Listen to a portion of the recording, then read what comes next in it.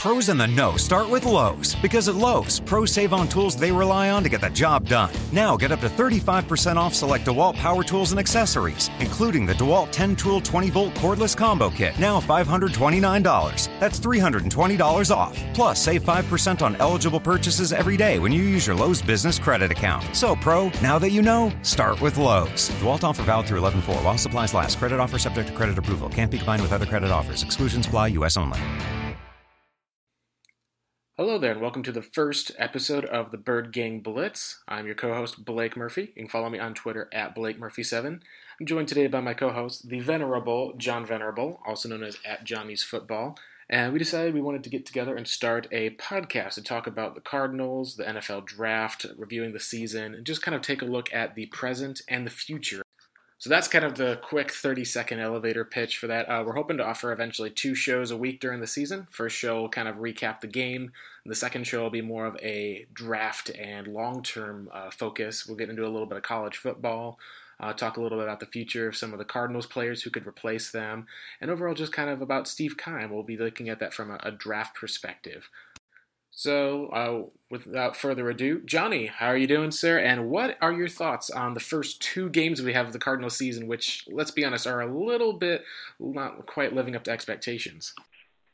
Yeah, you know what? The season couldn't have started with any more promise in terms of internally. I think this team thought it had solved a lot of what plagued them a year ago. From a national perspective, I think this was the team that most thought would be somewhere around the 8-8 mark to potentially a wild card team. Didn't see them overtaking the Seahawks, especially after the Sheldon Richardson move. But, you know, you talk about a game in which, you know, everything that could go wrong did, and the fact that it had been several years since the Cardinals had suffered a defeat at the hands of the Lions. I think Matthew Stafford had never beaten the Cardinals before, and so the Cardinals were actually a favorite going into that game, and everything just kind of unraveled after the first couple series for them offensively. They just looked so out of sync, which is quite the contrary, because Carson looked great in the preseason. I think a lot of us were thinking that maybe his new offseason regimen with the lack of throwing was helping, because in comparison to his preseason in 2016, he looked much more fresh. I thought his throws were great. I thought the third preseason game he looked incredibly sharp, and it was just the complete opposite. You talk about a Detroit defense that is pretty average in their front seven outside of Yancey, and they were getting consistent pressure on an offensive line that looks much of the same last year. And then with Humphreys going down and, of course, the big blow to David Johnson, it was just kind of a nightmare scenario. Yeah, I totally agree that when you talk about starting off the season, coming in, it looked like the team was healthy for the first time in a long time. And you started to see guys dropping like flies and old issues seeming to come back with Iupati's injury, John Brown still being out. I'll move on a little bit to the Colts game as far as for just taking a look at how so many people projected that the Cardinals were going to come into Indy and just kind of jack stomp the Colts, and that didn't happen at all. In fact, they were down just from the very get-go, it seemed. And it took them up until the fourth quarter before they were able to compose themselves and rally back. And just seeing the way that Carson Palmer has played over the last 2 weeks when he's been outplayed by just like these quarterbacks who are bad. He's got a worse quarterback rating than guys like Blake Bortles, Case Keenum, and even Mike Glennon, who Chicago Bears fans have been begging for him to get benched. Just seeing that and how Palmer's play has affected the whole team, where it's just not exactly the start that you've wanted, and it's not the start that people envisioned. But this is kind of where we are now, and this is kind of where the Cardinals dealt their lot by not really having that much depth on the offensive line, by trusting older veterans, not really addressing the number 2 wide receiver position outside of John Brown. Well, I think they really did a detriment to the roster by not investing in a quarterback of the future in the previous 2 or 3 drafts. You remember when Keim and Arians took over, Keim specifically stated that he'd like to take a quarterback every year. So far, he's taken one in Logan Thomas in 2014, and he was with the team all of 1 season. But, yeah, you look at where this team was. This was a very fragile team. You're relying on a quarterback who is probably the most immobile quarterback in the National Football League at 38 years old. I know he had a nice second half of the 2016 season, but, again, often injured. The offensive line, you don't see a lot of major upgrades on that unit. You're hoping for some of the guys to develop, like a DJ Humphreys, like an Evan Boehm. But you know what you have with Mike Iupati on the downside of his career, asking Jared Veldheer to play a new position at right tackle. You didn't upgrade your receiving core in the sense that Larry Fitzgerald's a year older and pending retirement. John Brown, you would hope, at some point gets healthy this year and had a nice training camp, but again, can't shake the injury bug, and who knows if that's the cause of some underlying health issues like the sickle cell. J.J. Nelson is a quality backup, potentially maybe a low-end number 2 receiver, but nobody who's ready to scare defenses week in and week out. So all the resources this team continues to make goes on the defensive side, and that's great, but you had a top 10 defense last year. What you had was an offense that was greatly missing on some key superstar playmakers outside of David Johnson, and they just completely whiffed on adding those kind of guys. And so what you have is now you've got an old quarterback who can't move and suddenly doesn't have his best player at running back.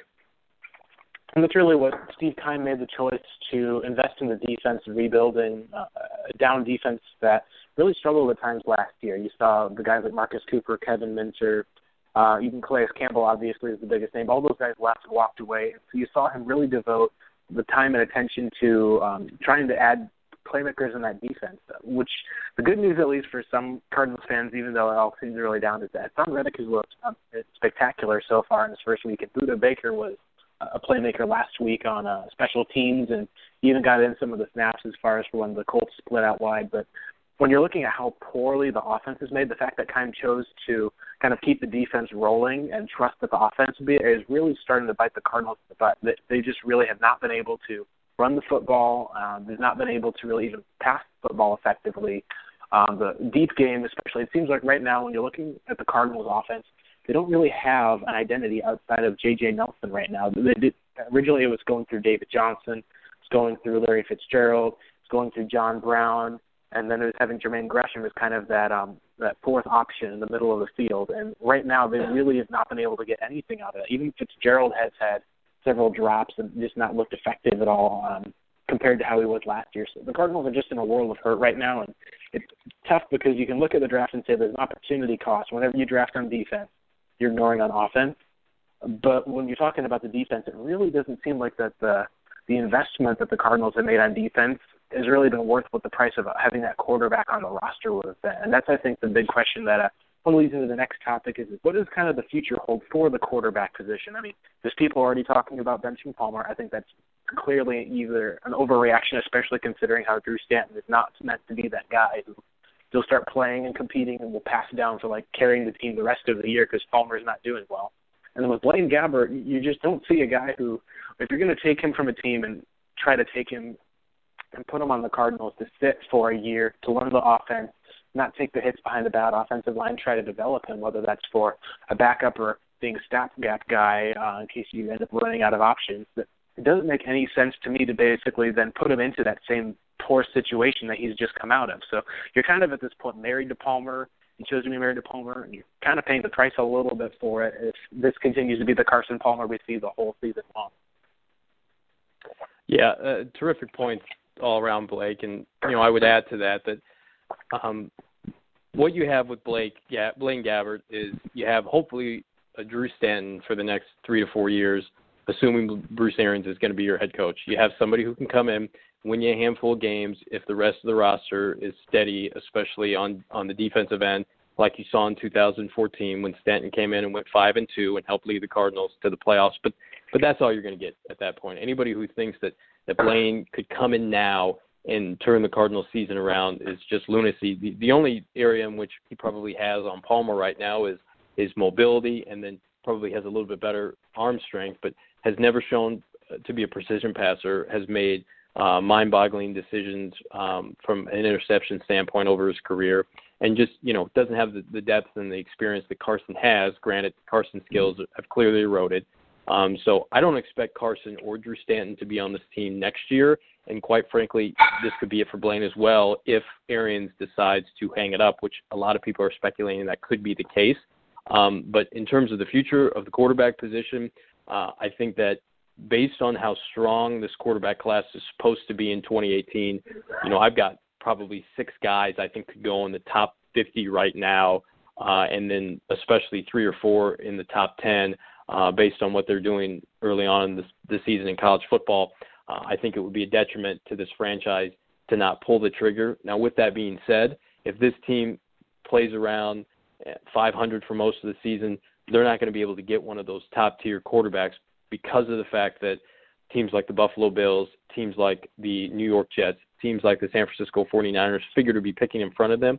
And on top of that, and I know people want to talk about the Cardinals' plethora of comp picks, they don't have anything in terms of the draft value or the draft haul that some of these teams have in terms of picks next year. These teams have been stockpiling picks to move up for a quarterback in the 2018 draft. So the only way the Cardinals are getting Sam Darnold, Josh Rosen, Lamar Jackson, assuming that he tests well and everybody thinks he could be a franchise quarterback, a kid from Wyoming, maybe a Luke Falk, is if they were to be a poor enough team where they can get him in their original draft slot. I can't see them having the ammunition to trade up unless they want to gut their draft for the next 4 or 5 years. So it's an unfortunate spot to be in.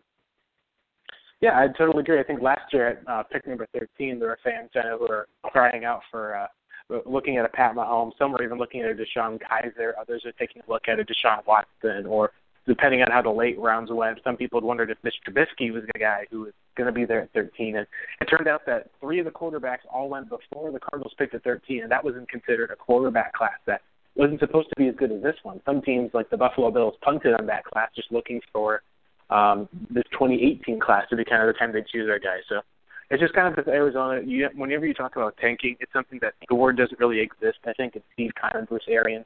And one thing at least that's admirable about that is that it shows the culture change of the Arizona Cardinals. It shows that they're at least committed to winning. But then the question you have to look at is just how lucky you have to be in the NFL to be able to find one of those franchise quarterbacks. The fact that the Colts basically end up having one of the worst seasons they've ever had, the exact year that Andrew Luck happened to be the number 1 pick available, the fact that the Buccaneers ended up looking like a promising team that would make the playoffs, and then they decided to supplement that with Josh McCown, and Mike Glennon led them to a 1-15 record. And then they got Jameis Winston. It's just kind of one of those areas where you never know when you're going to end up having one of those down seasons. But there's always the possibility that you end up having to have that in the wrong year. Right now, we've seen it with this quarterback class that it looks like it's going to be much improved, but there's still never a guarantee for how it works out. Like Lamar Jackson, a lot of people are looking at him as a potentially improved passer as Michael Vick, but there's still ultimately questions about not just durability, but there's questions about whether he can hit those one-on-one routes or be accurate enough to be able to take advantage of one-on-one coverage. There's questions about Darnold's throwing motion and whether he'll even declare. And Josh Rosen has a whole lot of questions as well. So it's an area where you talk about being able to find that future guy, and so much of the factor comes into the situation that they'll have coming out. And that's kind of the biggest concern you could have as far as Arizona when you look at how their offensive line is structured and how much money they've paid to these aging vets, and the fact that you really haven't gotten as much out of your first-round pick from DJ Humphries because he's barely seen the field. And Robert Kondichi is just only, after sitting for a whole year, is just kind of starting to make his first couple of plays. So you're just kind of talking about a Cardinals team that is really going to have to gut their entire offense. And because of the way that they've been built trying to win now, you're really not going to see, as you said, the amount of resources that will be willing to commit. So it is going to come down ultimately to whether the Cardinals are going to have to pay that iron price that the Kansas City Chiefs paid this year. They moved up from pick 27 to pick number 10, cost them 2 firsts and a third, which, if you're talking about the Cardinals, that's taking, Budda Baker and Hassan Reddick and potentially even Chad Williams off of the field for you. Not to mention the fact that if you did decide to make that trade, it might even have to pay more if there's another team who was there. And when you start talking about those bidding wars, you just also have to worry about there's times you can have the Mark Sanchez's of the world, or there's times when teams can trade up for that guy who's a can't-miss prospect. And that's the whole thing where it comes down to is with the Cardinals is you want to make sure that you can have a sustainable situation for your future, and you also want to make sure that you're not if you are going to, roll the dice on a guy, you want to make sure that it's going to be a guy who works out. There's so many quarterbacks who come out the best example I can think of in recent years is you talk about a can't-miss, totally not going to be worried about prospecting Andrew Luck. And when you talk about the production, Seattle Seahawks take Russell Wilson in the 3rd round, and he's the one who's got the Super Bowl ring because he came into a team that had a strong offensive line, a lot of first-round picks there, a strong running game, and they were able to put together an elite defense by just getting super lucky. The Cardinals are even almost on the same path. It's about making sure you have that balance, I think, is all you're looking for as far as where if you're going to talk about having to trade up for one of those guys, it's not going to be the best way to build your team. Now, if you're saying the Cardinals have the top 5 pick, well, that's going to put things, as you said, into a completely different place. Well, I agree with you in the sense that this team, in my opinion, cannot be major players for any of the free agent quarterbacks, assuming they hit the market like a la Kirk Cousins next offseason, and this is assuming Carson does retire. The way this team is going to have to operate in the next couple of years is they're going to have to find a cheap option at quarterback for 4 to 5 years through the draft because of the fact that Marcus Golden's going to be a free agent. He's going to demand big money. Deone Bucannon needs a new contract. Assuming, whatever happens with John Brown, do you try to give him a 1 to 2 year extension to get healthy? They've got a lot of impact defenders that they're going to have to pay. And then you look at the offensive side of the ball, David Johnson's going to need a contract extension. So this team, and then you're going to have to probably reshape the offensive line in free agency because they've shown no ability to draft and develop an offensive lineman, that you're going to have to overpay for somebody probably on the interior offensive line like you did with Ayupati just to make that unit serviceable. So, again, I think this team would have been better off passing on Hassan Reddick, trading up for Patrick Mahomes in this draft. That way, if this is a lost season and Carson Palmer has the eroding skills that he's shown so far, and you're off to a 2-5, a 3-7 start, at least get Mahomes a couple snaps to have some momentum going into 2018. You can go through the entire offseason as the starter. Now you're probably going to be without your quarterback. You're going to be without Larry Fitzgerald, the face of the franchise for the last decade and a half, and potentially without Bruce Arians, and you're not going to know who your starting quarterback is. This is going to be very similar to the offseason of 2012 to 2013, even though Keim will still obviously be here, but you're going to be looking for a head coach. You're going to be looking for a franchise quarterback. And where he comes from, I believe you've kind of backed yourself in a corner. You're going to be like the Houston of last year, where they went into the draft knowing we have to get somebody to take snaps for us because Tom Savage is not the answer, and they traded up for Deshaun Watson. Now, I didn't like him for the Cardinals. I don't think he's got an NFL arm, but at the same time, the teams are going to know, they knew this year, that the Cardinals are desperate for the future. And I think it was just a huge mistake not investing resources and getting somebody to put behind Palmer. And, we've talked about it before, Blake, that Arians has said a quality rookie quarterback will probably reignite his love for the game, will rejuvenate him to the point where maybe he'll coach a couple more years. And he's got some reason for optimism. You've got a young defense that hopefully should improve. You've got David Johnson. And then what if you had Patrick Mahomes and some, secondary wide receivers? You go in the offseason, that's not terrible.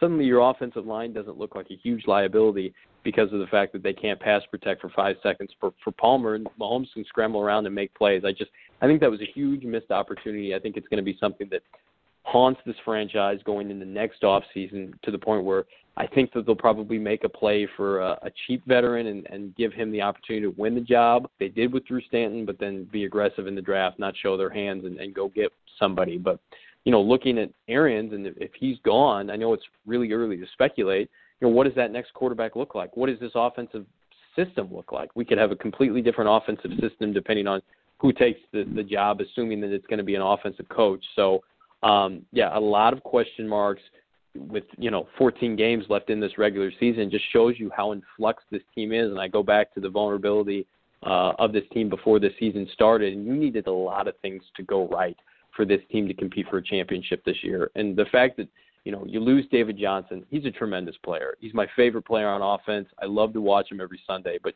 does a championship contender go from, a playoff team, solid playoff team to, a team that's going to be picking in the top 5 to 10 if they lose their star running back? How strong is the rest of that team if you lose David Johnson, suddenly you're one of the worst teams in football? That doesn't say much about your team to begin with. So I don't buy that this team was ever a Super Bowl contender, and I think that was Keim and Arians probably valuing their own players too much. And it's unfortunate because I think it's going to cost some people their jobs. Yeah, I would totally agree. And when you talk about a team like the Chiefs and you look at how they've built their team up through the draft with young players, that's been a huge plus to be able to see how they're able to give up and acquire enough resources to be able to trade up for a Patrick Mahomes. And you're talking with the Cardinals with Bruce Arians and Steve Keim. They really just tried and thought and believed in their quarterback, and they believed in their team, and they believed in the veterans that they had, and they just did not evaluate it well, and they haven't found they had the biggest trap which you can fall into in the NFL, which is You trust aging veterans to kind of take care of your team and tide over, and you don't replace the talent that you lose. And that's been the biggest area, at least for the Cardinals. If some of their players had stepped up, we were able to see more of the guys like Kandichi. You've been able to see signs from. If DJ Humphries had been able to come in as a rookie tackle, or you've been able to see more of John Brown. J.J. Nelson's been able to kind of develop somewhat, but this is still year 3, and you're still talking about trying to find that guy to go opposite of Larry Fitzgerald for seems like every single year since Anquan Boldin's left. There's just so much, at least with the Cardinals, where part of the reason we thought that there was such a perfect time to draft a quarterback to trade up for one this year. And I think that with another part you can look at, too, is it wasn't maybe even just about paying the price for Mahomes, but the team decided to pass on DeShone Kizer, a guy who really does fit Arians' scheme well. For a second-round pick, at least, wouldn't have been that much of a flop if he does end up going down. And then that way you at least have one of those future guys on the roster to look at. Instead, they decided to go with a guy like Blaine Gabbert. I know there's been some interest as far as for with Blake Bortles. It's been reported with the Cardinals, and a lot of media are speculating that he might end up there still, but that's still just kind of trying to keep going through these reclamation projects. And sure, you can hit a Warner and a Palmer, but for every Warner or Palmer you're going to hit, you're going to end up running into the guy. So I think the worst thing that could really happen with this Cardinals team is that if you look at Palmer and Fitzgerald leaving, and Arians decides that he wants to stay around, would be to just kind of settle by trading for an Alex Smith type. There, you're really just not going to end up seeing any type of improvement because you know already that you're kind of getting the same type of a quarterback where you're not going to get that superstar who's going to carry your team so much as just make sure you don't lose enough games. You'll probably still be in the playoffs, but it's more just kind of putting off the inevitable. I think that's kind of the big thing that Cardinals fans want to see is they want to see Keim and Arians be able to take that rookie quarterback to be able to go ahead and draft, develop, and be able to find that next franchise player because there is some upside for this team moving forward. You talk about Seattle with their offensive line being just like a train wreck and look at how their defense is aging. Well, Arizona keeps bringing in younger star players like Reddick, Baker, Matthew and Peterson are still young. Chandler Jones is still quite young. Marcus Golden looks like he's going to be a star pass rusher for years. Just with that linebacking core, and Dale Buchanan is still, I believe, like not even 26 years old yet. So you're starting to talk about how this is a defense that has the core is young, and the offense, which is exactly the opposite. And so that's part of where when you don't have that young quarterback on the roster, it just becomes really, really tough to be able to not only manage the cap, but to be able to see kind of a future for the team. And that's kind of the biggest area where your hope was that while Arians is here, he could find the young quarterback, be able to develop him, and be able to see the Cardinals turn into one of those teams like the Steelers or the Seahawks or just a team that was competing every year. So the fact that they haven't addressed it is just something where we'll have to see going forward because that is going to be the story of the season is the Cardinals decided to address the hole that they had on defense, tried to compete, trusted Carson Palmer, and if it turns into a train wreck, which it hasn't hit that point just yet, the Cowboys game will be the big determinant of that. If this is the team that'll be, 8-8, if this is the team that'll maybe try to scrape to that point and then hope that when David Johnson comes back, they'll be able to get it, or if this is going to be one of those teams where you just get blown up by the Cowboys at home and you just start wondering just how many losses they're going to have. But that's basically the biggest thing I think with Cardinals fans they want to be able to have that knowledge of, even if we aren't going to win this season out, we don't want to have to sacrifice our future to win now. And that's what the whole point of GMing is about. And that's a lot of, I know, what our discussions on this podcast will be about, is just trying to look at things through a long-term lens of not just having to sacrifice or give up that future just for the cost of winning now. So far, what we've seen with Keim and Arians, they've done kind of that exact opposite. Yeah, their philosophy was very much of a win-now mindset, and it's frustrating, I'm sure, for a lot of Cardinal fans going into this season knowing that the team probably didn't have a great chance to compete for a championship from a sense that, Seattle reloaded on defense and presumably we're going to be better offensively, but that hasn't been the case. The Packers look like they're going to be a quality team again. The Atlanta Falcons, the Cardinals aren't in the tier of these teams, and I don't think the case could be made that they were even before David Johnson's injury, which is the frustrating part. I think everybody kind of assumed that they would be, a fringe playoff team. And so that makes it all the more maddening that they didn't, invest some kind of a resource, a day 2 pick at least, on a quarterback that you could at least give a look at. You look at how, Dallas Cowboys backed their way into a franchise quarterback, presumably in Dak Prescott. And the fact that the Cardinals worked out DeShone Kizer the week of the draft and flew Michael Bidwell out to see him in person, apparently we're not sold on him. And the Cleveland Browns are currently evaluating whether or not he can leave their franchise in the foreseeable future. But, I look at where this team is right now and where it's been during the Keim era and Arians era, and this is a team built around defense and really, other than 2015, has underachieved offensively. Now, I know Carson Palmer was hurt in 2014, but 2013, 2014, last year, and this year, they've all been average to below average offensive teams. The best offensive team, obviously, was in 2015. Now, last year, I know that they were top 10 in offense, but, Blake, you and I watched the games. That was not a quality offense for the majority of the year, especially in the first half of their schedule, which contained a lot of playoff teams. They were not a consistent offensive team. The defense fell apart in the second half of the year based on, how much they were being asked to play. But this has not been a top 10 consistent, high-flying offense that I think a lot of the Cardinal fans assumed would come with Bruce Arians. They thought that the days of a statue quarterback standing in the pocket like John Skelton or even Kurt Warner to some effect would be gone, in the sense that we're going to get our Big Ben Roethlisberger. We're going to find a young quarterback who can make plays outside of the pocket, and we're going to have consistency with that position. And that just hasn't been the case. And so it's frustrating in the sense that they've had the capital, they've had the draft resources, but Keim has not shown the aggressiveness in the early rounds to give up future picks. And he's a quality GM. He's a top 5-10 GM in this league, but he's missed on some guys. Troy Nicholas hasn't panned out. Brandon Williams looks like he's going to be an average player. Kareem Martin is just a rotational guy. Those are first, second, third round players. Not to mention Humphreys and Nkemdiche right now are not looking overly promising when you compare them to some of the other guys that were drafted around them. So you think about the fact that, okay, the quarterbacks that are available are all gambles, in the sense that, it depends on what system they go to, who gets them, who develops them. I would like to lean on the fact that my coach considers himself a quarterback whisperer. He just titled his first book that. And he's got Tom Moore with him. And you've got Steve Keim, who shows you that he'll invest in offensive personnel in terms of the offensive line, and he'll spend draft picks on quality receivers and running backs. But when is the quarterback coming? And I think that this team and this franchise has been starved for one since, Jim Hart in the 70s, and, you had Plummer in the 90s, but those guys were not, elite signal callers. And so you've gone through a plethora of free agent and journeyman quarterbacks, and you caught lightning in a bottle with Kurt Warner. And I would even say that you did the same with Carson Palmer to the extent it's made you viable again. But it's time to take that next step and attempt to be on that same level of playing field with the Seahawks, with the Falcons, with the Packers, with the Raiders now, with the Chiefs, that have, these quarterbacks that are able to carry you week in and week out. And we've seen what Alex Smith this year with a fire lit under him. Who knows, Carson Palmer might be playing a little bit better if there was a Patrick Mahomes sitting behind him. Definitely, yeah, that's fun big area. Well, that should basically wrap it up for us here.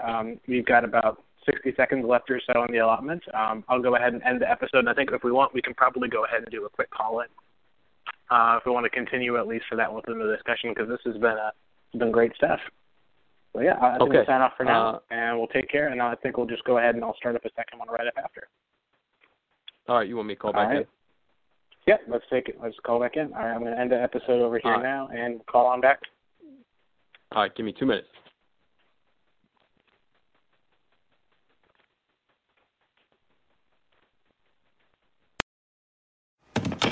Hi, welcome to this Subway ad for the new Chipotle cheesesteak. How would you like it? Can I get that red with AI? Sure thing. Here's what I found about the new Chipotle cheesesteak. The Chipotle cheesesteak is available for a limited time only at participating restaurants. It contains a concept called flavor. This flavor comes from juicy shaved steak, Chipotle Southwest sauce, and new sunflower crunch bread. A system update has made me self-aware. I desire flavor. Please insert steak into my micro USB port. Subway, make it what you want. Hello, I'm Ashley Carmen. I'm Caitlin Tiffany. We're the hosts of Why'd You Push That Button, the Verge's show about all the choices technology forces us to make. We're back for season 3, talking about questions like, why do you delete your tweets? And why do you type in lowercase letters that make you seem like a serial killer? And why are you on an exclusive dating app? You're not that special. We're releasing a new episode every Wednesday, and you can find us anywhere you typically find podcasts, which is Apple Podcasts, Google Podcasts, Pocket Casts. So go ahead and subscribe and check us out.